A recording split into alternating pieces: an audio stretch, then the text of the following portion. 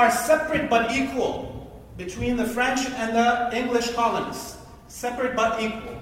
And then a separate but not equal space for the indigenous nations and the... That's the voice of Laith Marouf. He was speaking at a conference he organized recently in Halifax about who gets money in the Canadian broadcasting system. And if you haven't heard of this man's name, it's been in the news recently because he's been at the center of a storm of controversy over why he and the organization he works for got a six-figure federal government contract to go across the country and put on events to help racialized journalists fight racism in the Canadian broadcasting industry. So far, it sounds pretty benign, right? But people are asking, how did someone who got banned from Twitter for his hateful social media posts about Jews and Israel still get hired and get federal anti-racism money? Marouf is a former Montrealer, and he's a well-known anti-Israel, pro-Palestinian activist. Toronto media consultant Mark Goldberg has been asking himself that same question for a long time. In fact, Goldberg has been tracking Marouf since 2016, and he's collected over 120 screenshots of the man's hateful Twitter posts. One called Zionist Jews loudmouth bags of human feces, and it suggested Zionist Jews are white supremacists and they should get a bullet in their heads. He routinely vilifies Israel as part of the white supremacist movement, and it got so bad last year that Goldberg complained to Twitter, and Twitter agreed and suspended the guy for violating their hate speech rules. His name should have popped up in a Google search, and that simple step wasn't followed. I find that very disappointing. I think it also really calls into question the credibility of the Heritage Department to introduce legislation looking at hate on the internet when they can't even police the funds that they're giving under the guise of an anti-racism program. I'm Ellen Besner, and this is what Jewish Canada sounds like for Monday, August the 22nd, 2022. Welcome to the CJN Daily. We're back from vacation, and we're sponsored by Metropia.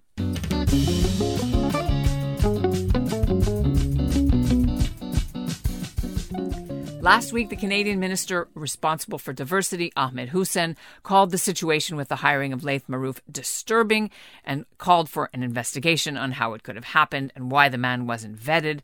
Jewish groups like CIJA have been issuing statements on this. Shimon Koffler-Fogel, the CEO, says all Canadians should be appalled.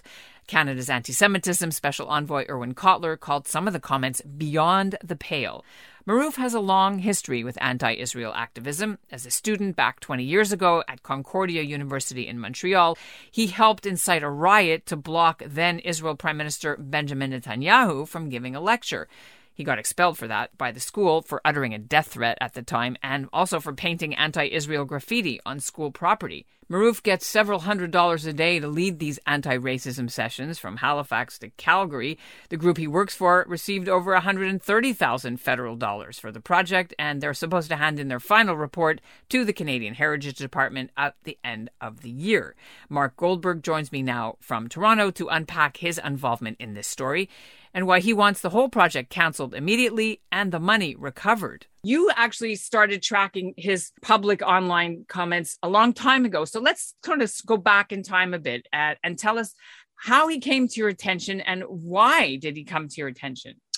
So what I do for a living is telecommunications policy and regulatory analysis. And Laith has traveled in somewhat related circles doing work in community broadcasting. So I looked through my archives and I think our first interaction was sometime in 2016 when there was a CRTC hearing looking at those community TV channels, high up in the dial on your cable box and how those should be funded. And I had tweeted something during the regulatory hearing and he tweeted back something nasty, but I always like to differentiate between what I call the merely offensive and things that cross the line. It's okay to call me an idiot. In fact, I have kids who will call me that. It's when you say, let's kill Mark because he's an idiot. That's when you cross a line. Or when you say, I want to kill all Jews like Mark. That's crossing a line. But you've actually never met the man or ever had any dealings with him in person, right? I've never met the man. I wouldn't say that we've actually had social media fights. I had interacted with him a couple times. Just to be clear, you are a consultant, but you don't work for like Honest Reporting or any of the Jewish organizations that have been alarmed by his stuff that he's been saying, right? No, I haven't been involved in, let's call it organized Judaism, organized Jewish organizations, Zionist organizations in quite a number of years. Okay, so back to what he's saying. Why did it take until a year and a half that you have been following him until this thing sort of blew up? What changed?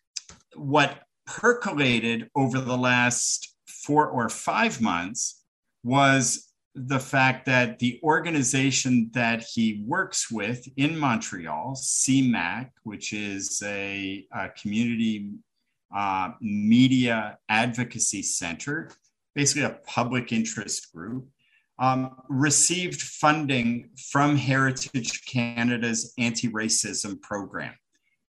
And I found that to be a problem. In my view, someone with his history of hateful comments, and it was, it hasn't been found hateful by a court of law, but it was found hateful by Twitter.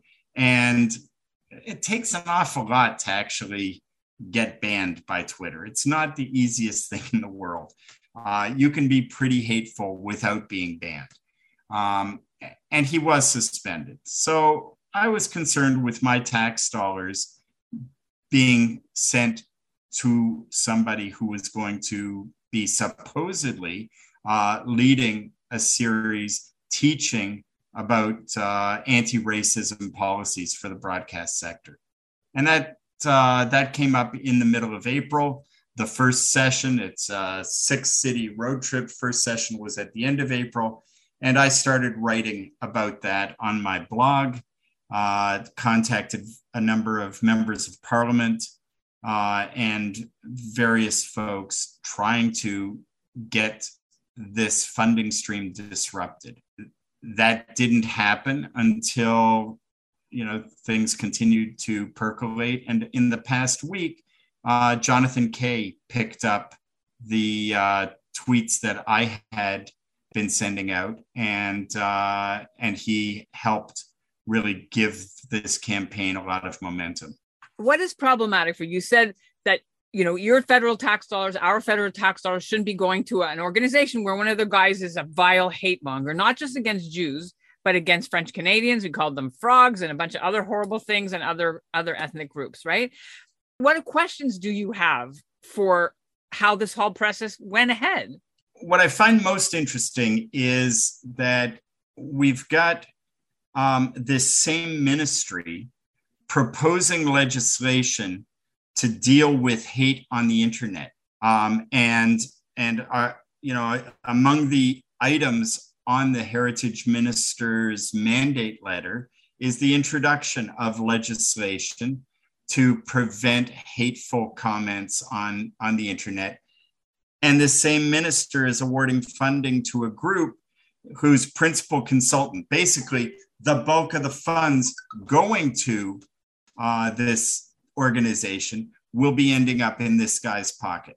And so that's really the big problem. Should this have been caught? One would have hoped that anytime the government of Canada writes a check, that somebody types the name of the people involved into a Google search bar. I mean, the whole thing is, it's mind-boggling when you see some of the screen caps, which you and others have saved over the years, or you have saved and other people have diffused them. But he also went after you. He called you an anti-Semite and a Zionist as well, and didn't mean it in a nice way, the Zionist.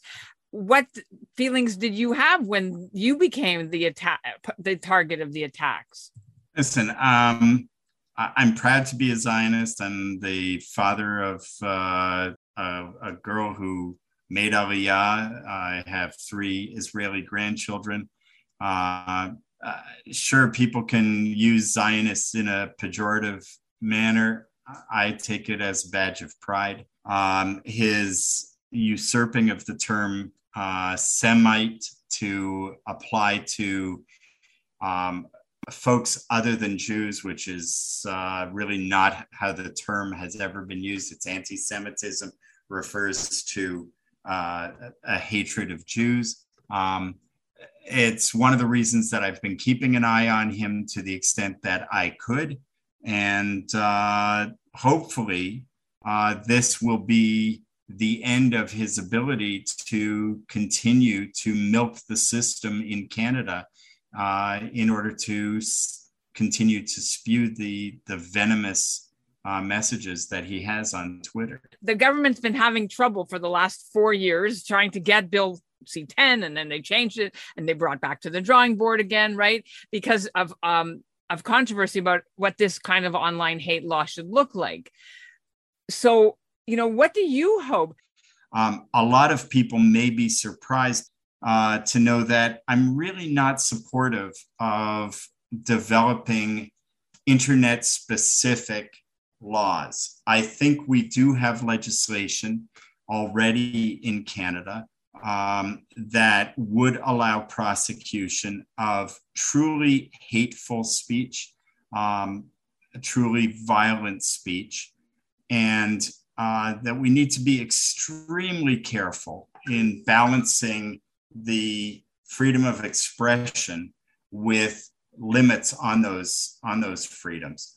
What do you want to see happen right away? They have an event in September and another one in October in Western Canada, and then they're finally they're coming back to Ottawa for the grand finale in November. And this report that they're giving to Ottawa is going to be given as their policy paper on how to make Canadian broadcasting more accessible to people of color, BIPOC, disabled people, etc. Right? I think we should be expecting the programs in the future to be canceled.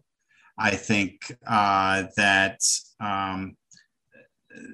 the organization CMAC has lost any credibility that it has in its selection of its principal consultant. They've known about the problems for well over a year because of other issues that have come up. They have incurred certain costs, and so the government probably is on the hook for the previous events, facility cancellation costs, let's say, for the future events.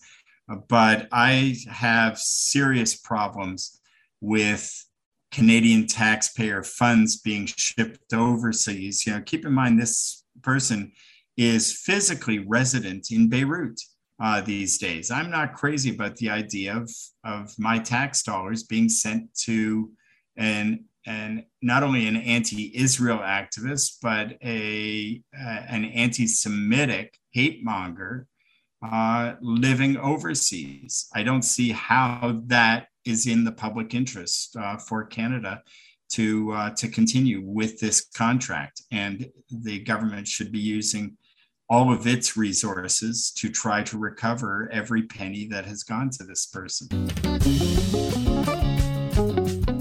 The CJN's Jeremy Appel will have a longer print version of this story on our website, so go and check that out. Meanwhile, we're waiting for a comment from the Heritage Minister's office. Marouf's lawyer says his client isn't anti-Jewish, just anti-Israel. And that's what Jewish Canada sounds like for this episode of the CJN Daily, sponsored by Metropia, Integrity, Community, Quality, and Customer Care. Today's listener shout-out goes to Barry Shanebaum of Toronto. And hey, if you missed the last 2 weeks of our shows, that's because while I was on vacation, we published episodes of our greatest hits that you might not have heard before, but they were only published on our podcast feed, so not on the emails or on the CJN's website or on social media. So why not make sure you never miss a show? Don't wait for the email newsletter. It's super easy to follow the CJN Daily and get it downloaded directly every day on your device.